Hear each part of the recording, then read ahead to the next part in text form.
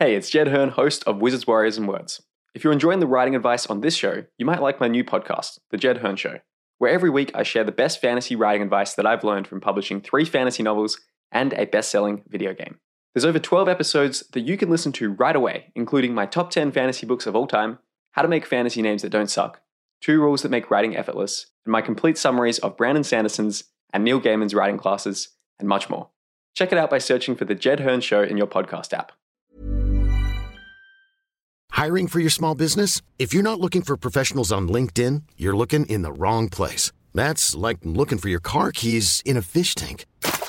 LinkedIn helps you hire professionals you can't find anywhere else, even those who aren't actively searching for a new job but might be open to the perfect role. In a given month, over 70% of LinkedIn users don't even visit other leading job sites. So start looking in the right place. With LinkedIn, you can hire professionals like a professional. Post your free job on linkedin.com/achieve today. Hold up. What was that? Boring. No flavor. That was as bad as those leftovers you ate all week. Keke Palmer here, and it's time to say hello to something fresh and guilt-free. HelloFresh. Jazz up dinner with pecan-crusted chicken or garlic butter shrimp scampi. Now that's music to my mouth. HelloFresh. Let's get this dinner party started. Discover all the delicious possibilities at HelloFresh.com.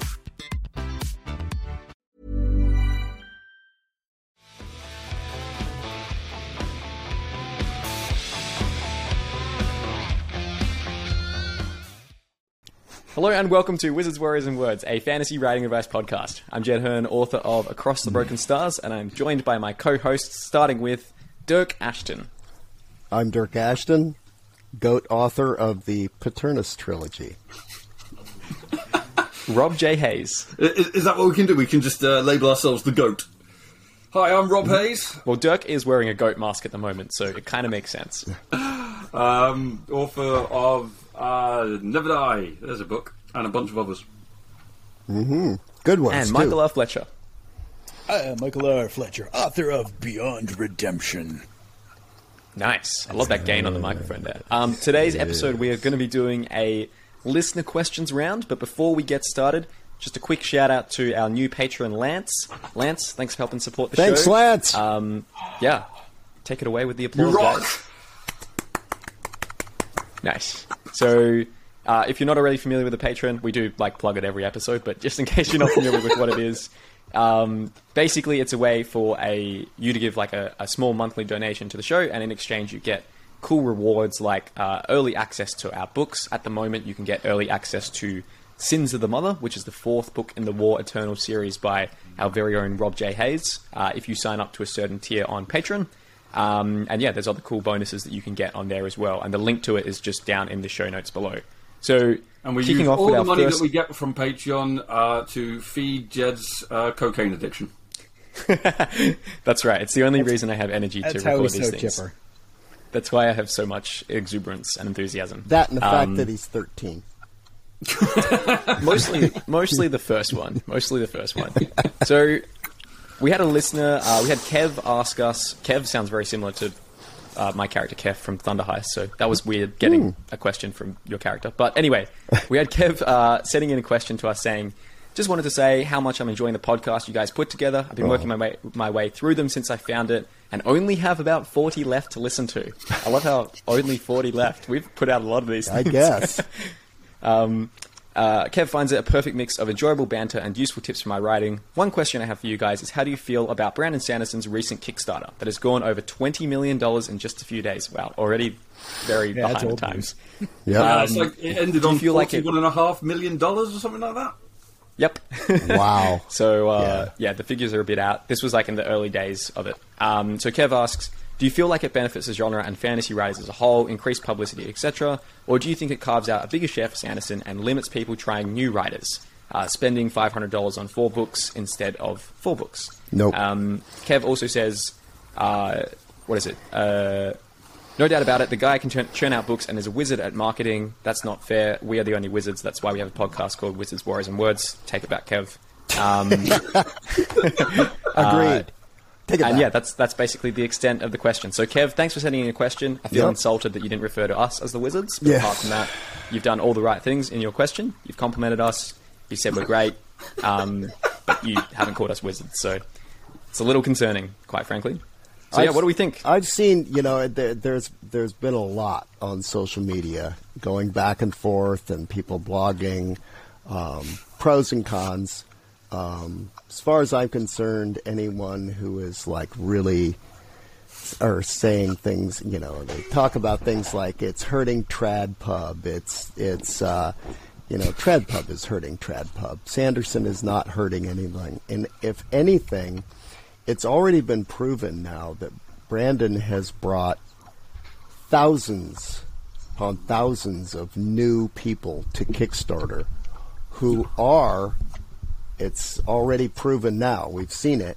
I've run 3 Kickstarters, and I have 3 friends running Kickstarters right now, 4 actually, who are getting people who have only ever backed one Kickstarter, Brandon Sanderson, before, and they're backing these other people.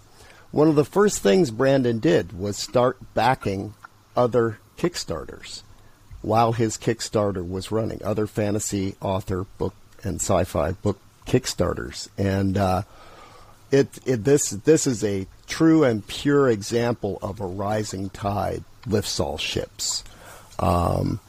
He's not taken anything away from anyone else, except for perhaps out of the pockets of big trad publishers in New York, possibly, right? Because they're not getting their cut of this series of books that he's doing, that he's funded through this. But they've been shooting themselves in the foot in a lot of ways. I have nothing really against Trad Pub, but if you can do it without it, he doesn't need the gatekeeper anymore. He doesn't need the proof or the legitimacy. He doesn't need their publicity machine. And the fact that he's not using it, and they've already made literally millions and millions of dollars, many millions of dollars from his books. I think it's great, It's easy. It's easy to complain about it, but I think every complaint that I've seen, every even well-written negative piece about it, really, to me, all kind of comes down to sour grapes. So if anyone thinks that that something has hurt someone, an author or readers, then I don't believe that's true. No, I Rob, think what do you it's think? like, to be honest, I can sum my thoughts up with, well done, Sanderson. Bloody hell, you did it, mate. Nice. Like, what did he do? Yep. He launched a successful Kickstarter. His company supplied jobs for I don't know how many people. He's lifting up other authors by recommending recommending these other Kickstarters to people who are backing him. The books that he's providing are actually pretty good value for money. Like I backed for the audiobook level, which works out $15 per audiobook, which is cheaper than I get them on Audible. So, and it cuts out the middleman, basically. The money goes straight to the author. So I'm happy with that. And then the people that are buying these sort of like special edition, really fancy hardbacks, well, that's because that's what they want. They want the hardbacks. It's not taking money away from any other authors or saying, but they won't buy other books. People like to collect books. It's what they do. So if he can provide really nice, like, collectible ones, go for it. People will buy them. And they'll enjoy them. So, well done, Sanderson. Nice one. You won writing. Well done. What about you, Mike? Any last thoughts to add to that? Yeah, not really. I mean, we travel in different circles. His readers are mostly not my readers. So it's not like he's stealing sales from me. It's Kickstarter. I will probably never, ever, ever, ever do a Kickstarter unless I achieve a level like him where I have a staff of however many people to do it for me. I'm just not going to do it. I don't need to. I don't want to. it looks like effort and not fun. There are a couple of Kickstarters running right now where there is a company that, for a very reasonable percentage, does all the work for you. Will White's, AC Cobbles, David Estes just finished one being run by that company. We could do an episode on Kickstarter. I don't understand the why. I can do everything through Amazon. Money and I get paid for it. Money and new readers. Get book sales are going up. I don't need to ask for money up front. I will front the cash for cover art and illustrations, and I will take the risk because it's a business to me. I maybe it's just me, but I have no reason to do a Kickstarter. I think for me, the reason if you're getting the results you want, these really nice collectible editions that I wouldn't be able to afford to produce without something like Kickstarter. Personally, like I do intend to do one for Never Die this year, and I'm hoping to make it, like the hardback editions that I'm going to produce of it really nice, for the simple fact that I can't do it without that sort of like, okay, here's the money up front to get it all produced beforehand. Yep. So I think there's definitely a use for it. So are you actually, this is a whole different episode probably.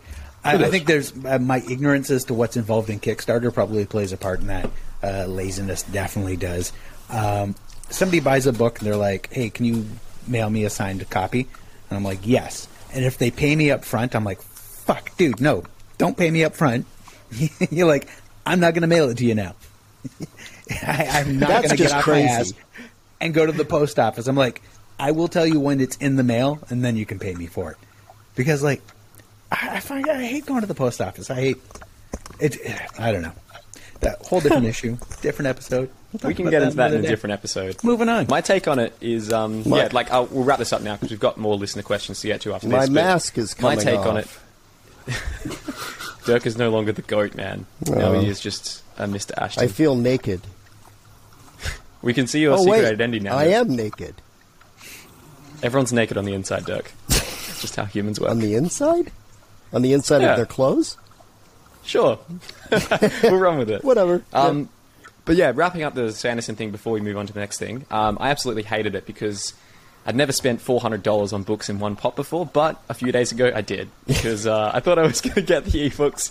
I thought I was going to get the ebooks, which is the cheapest tier, and then I had some speaking engagements that I did, which gave me precisely the same amount of money that would cost to buy all 4 special edition hardbacks and get them shipped out, and I was like, this sounds kind of cool. And you did. That's the most amount of money I've ever spent on a book. But I think for me, the reason why I did it is, first of all, he's my favorite author, so I've been absolutely pumped about this. Sorry, Mike. Sando is the number one. But one day we're actually going to start a big old fight between Sanderson and Fletcher. I don't know how, but we'll do it. I can't wait. UFC, let's go. I'm sure he's super going to be aware of me. WrestleMania, Fletcher versus Sanderson. I would pay to see that.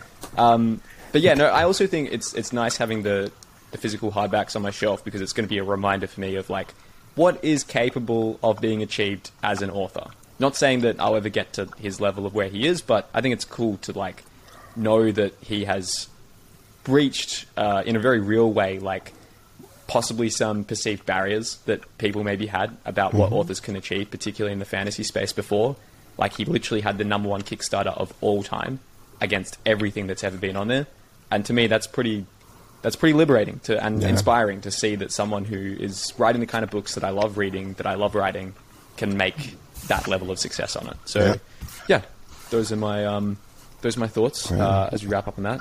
So next question is from Bender, who asks, have you explored other genres / mediums? I hear some lit RPG authors, such as He Who Fights with Monsters, Dungeon Crawler Carl, Defiance of the Fall, etc., earn an average of $15,000 a year from Patreon and sales. Also, the general view is that it's easy to succeed in the genre since it's not dominated by Sandersons and Tolkiens.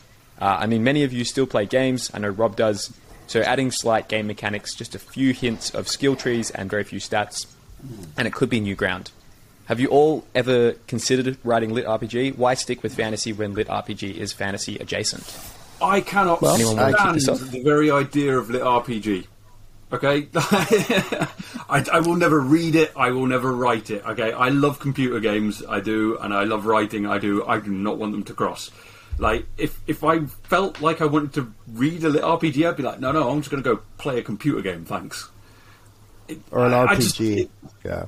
Yeah, it's certainly not for me. I've written a progression fantasy, which is kind of, I guess, lit RPG adjacent, and that's about as far as I'll ever go. But yeah, you and I are both doing progression fantasy, which does have it more formalizes the whole. Most all fantasy books have a progression element, but it just formalizes it with specific steps or names of steps and levels that people go through. Lit RPG is the hardest core, where it has even tables of stats of exactly where people's like RPG stats go. And there's also it's automatically removed from the story, because like I definitely me, see the appeal of it for folks, know, and it's become huge. I could never write one. I'm not an RPG player myself, but progression fantasy is simply just another kind of stylistic format for fantasy in general, and I'm enjoying the hell out of the one that I'm working on. I don't think I could ever write lit RPG personally. I have nothing against it or people that read it, but I don't think I could ever actually write one. I'd have to learn way too much. I hate to learn. What about you, Mike? Yeah, I write because I want to tell stories. And for me, at least so far, the concept of lit RPG doesn't scratch that for me. So I have and will and do write in other genres, but lit RPG is just not going to be one. Now, if I wake up tomorrow and I'm like, oh fuck, I have this crazy idea. If I have some way of taking lit RPG expectations and absolutely fucking them sideways, then I will write a lit RPG book. But I mean, that's the only way I do it, is if I had that. You are an RPG guy, tabletop. Oh yeah, I love role playing. Yeah. We just recently we do Monday nights again now. So like, good. I am old and have been role playing for a really long time, and we just in the last month started getting together. These are the dudes I role played with in high school. That's awesome. We're back to Monday night campaigns, and so I love RPGs. Role-playing scratches something different than writing. You're a player or a game master? I'm always GM. Of course. I'm a terrible player, but I do love creating campaigns, doing all the world building and stuff. I mean, that's where the Obsidian Path books came from, was this monster campaign I ran like years ago. So I had all the world building done, magic systems all worked out and everything, but different thing. So no, I'm not going to write a lit RPG, but nothing against it. I think RPG in general has had an enormous influence on fantasy in general. For sure. Since the 80s. Both in terms of tabletop and like computer games. I mean, like I can't even begin to like account for how much of an impact the Baldur's Gate games have had on my writing over the years, because I played them to death and I absolutely loved them, and I still remember bits of them, and Baldur's Gate 2 still has one of the best villains in anything ever, so I still take inspiration from it. Mm-hmm. Okay, this is kind of interesting, because I sort of have written lit RPG. Yeah? But not in the way that I think Bender was asking this question. So you have that weird book that you did. That's right. So I've got Siege of Treblan, which I can share, I think, on here. Trying new technology. This can't be good. Trying new technology. Let's go. God. Can you see things are happening. The cover for Siege of Treblan? For anyone listening right now, they've got fancy. no idea. But Yeah, if anyone listening, I'm just going to describe what I've got up. So basically, for the last 2 years, I've been writing an interactive fiction novel called Siege of Trebelin, which is like a fantasy novel, but at the end of every scene, you get to make a decision, and that influences what happens next in the story. And it's not lit RPG in the sense of like what most of the stuff is on Amazon, because this is like actually a game that just happens to be purely text-based, like one of those old text adventure things.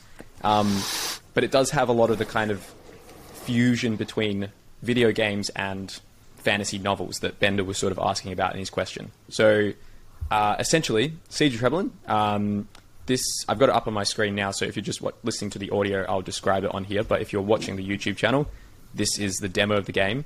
And basically, you read through scenes, and then at the end of each scene, you make a decision. It influences what happens next in the story.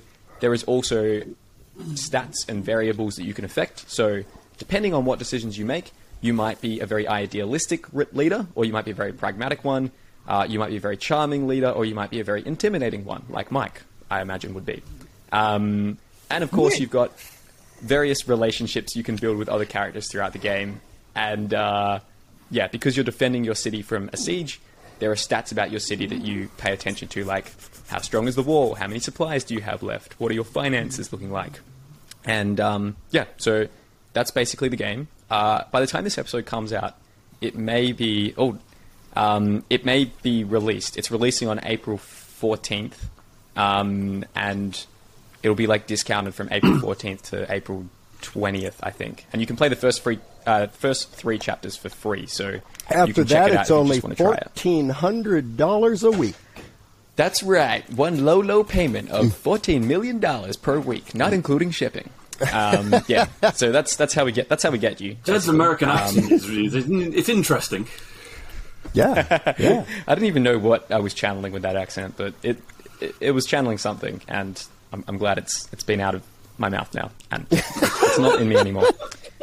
I don't know where I was going with that sentence, but yeah, I guess that's sort of lit RPG adjacent. I really enjoyed writing this. It was a very cool experience because it was pretty much, and Mike, it's probably similar to your DM experience. It's pretty much was a case of put the player in a position where they have to make a really difficult choice with no right answer, and then make them have to choose. And the game was basically a series of trying to get the player to that position where it's like, do you let these refugees into your city before you get attacked, risking some spies sneaking in with them as well, or do you tell them to just fend for themselves outside the wall of the city? It's an impossible choice. Or do you kill them all?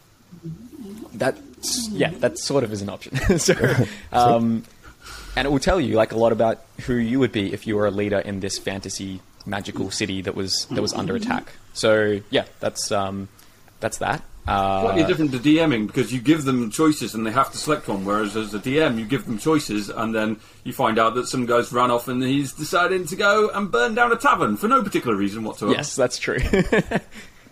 Obviously a lot more freedom in Dungeons and Dragons because yeah, you're not constrained by the rules of the game or whatever. Yeah, but that was a really fun experience writing it. Would I write a more standard lit RPG novel where it's like an actual book and it's got like stats and tables in the book? Kind of like with Mike, never say never if I found an interesting way to do it. It's just not something that I read regularly, and it's not something that I feel particularly called towards. So yeah, don't know if that would be a factor. And then also I think another aspect of the question which we sort of skipped around but is probably useful talking about is the fact that like just because a genre, like particularly a niche fantasy genre, is doing well from a sales perspective right now is not always a great reason to dive into it, and quite often can be a good reason to maybe not dive into it if you're not that interested in lit RPG, but you hear that lit RPG authors are doing really well. Probably not great to make yourself have to write a novel because you probably won't enjoy it and it probably won't be as good as somebody who actually does enjoy writing lit RPG. I don't know. I think it's different. If you're the type of person who can write to market, then go for it. But if you're the type of person who writes, what you want to write, what's playing on your brain, what is demanding space at that time, then probably trying to force yourself to write to market, that's not going to be the way to do it. But yeah, if you're capable of writing to a particular market and you see that market is working well, go for it. Yeah, if you can enjoy the process, I think go for it, is what I would say.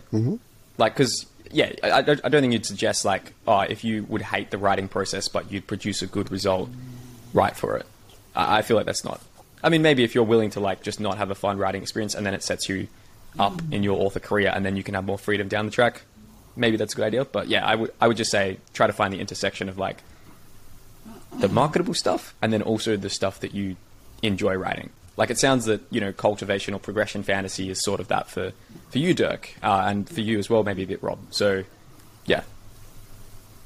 All right. Next question. This is probably the last question for this episode. Also a reminder, we have a feature on our website where you can send in voice notes now. So hopefully in the future when we do these listener questions, you can go to our website, click on send us a voice message, and we can play it out on the show. Sorry, I keep giggling because either Rob's really hungry and his stomach's grumbling, or he's got a puppy. Is there making little puppy noises? Yeah, she's just sat there in her bed, just like. Nice. Cool. So, last question is: just discovered your show and really enjoyed.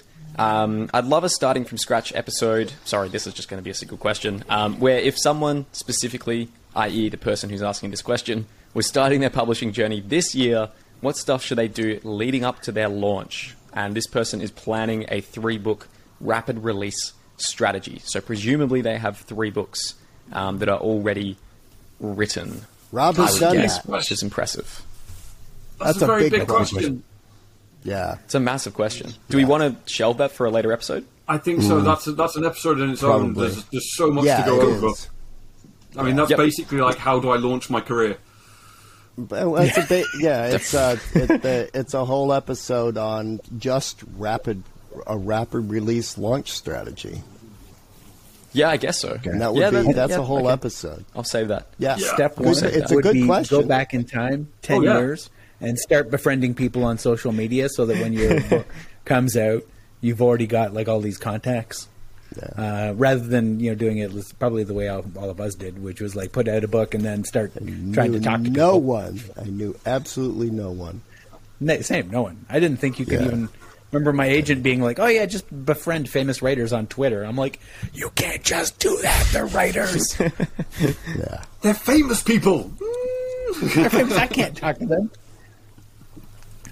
It's like, go be friendly with Mark Lawrence. Like, I can't. He'll be mean to me. And now people are saying, "Go be friendly with Mike Fletcher." That's right. And of course, you can't send him a grilled cheese sandwich. That's how you become friends with him. Yeah, you be mean to him. Yeah. All right. Well, in that case, we should probably wrap up this episode here because I don't have any other listener questions at the top of hand. So we're going to wrap up this episode by not answering a question. Sorry about that anticlimactic end to it, but I think we answered some interesting stuff in that episode and had some interesting takes. So if you have any listener questions you would like us to answer in future episodes, feel free to head on to our website, wizardswarriorswords.com, and you can submit a listener question either using the contact form or by using the voice message feature. We will see you next week. Bye, everybody. Bye, everybody. Thank you.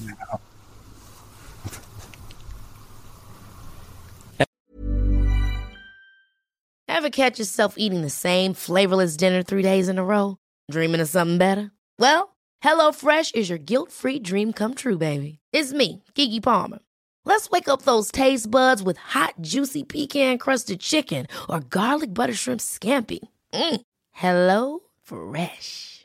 Stop dreaming of all the delicious possibilities and dig in at HelloFresh.com. Let's get this dinner party started.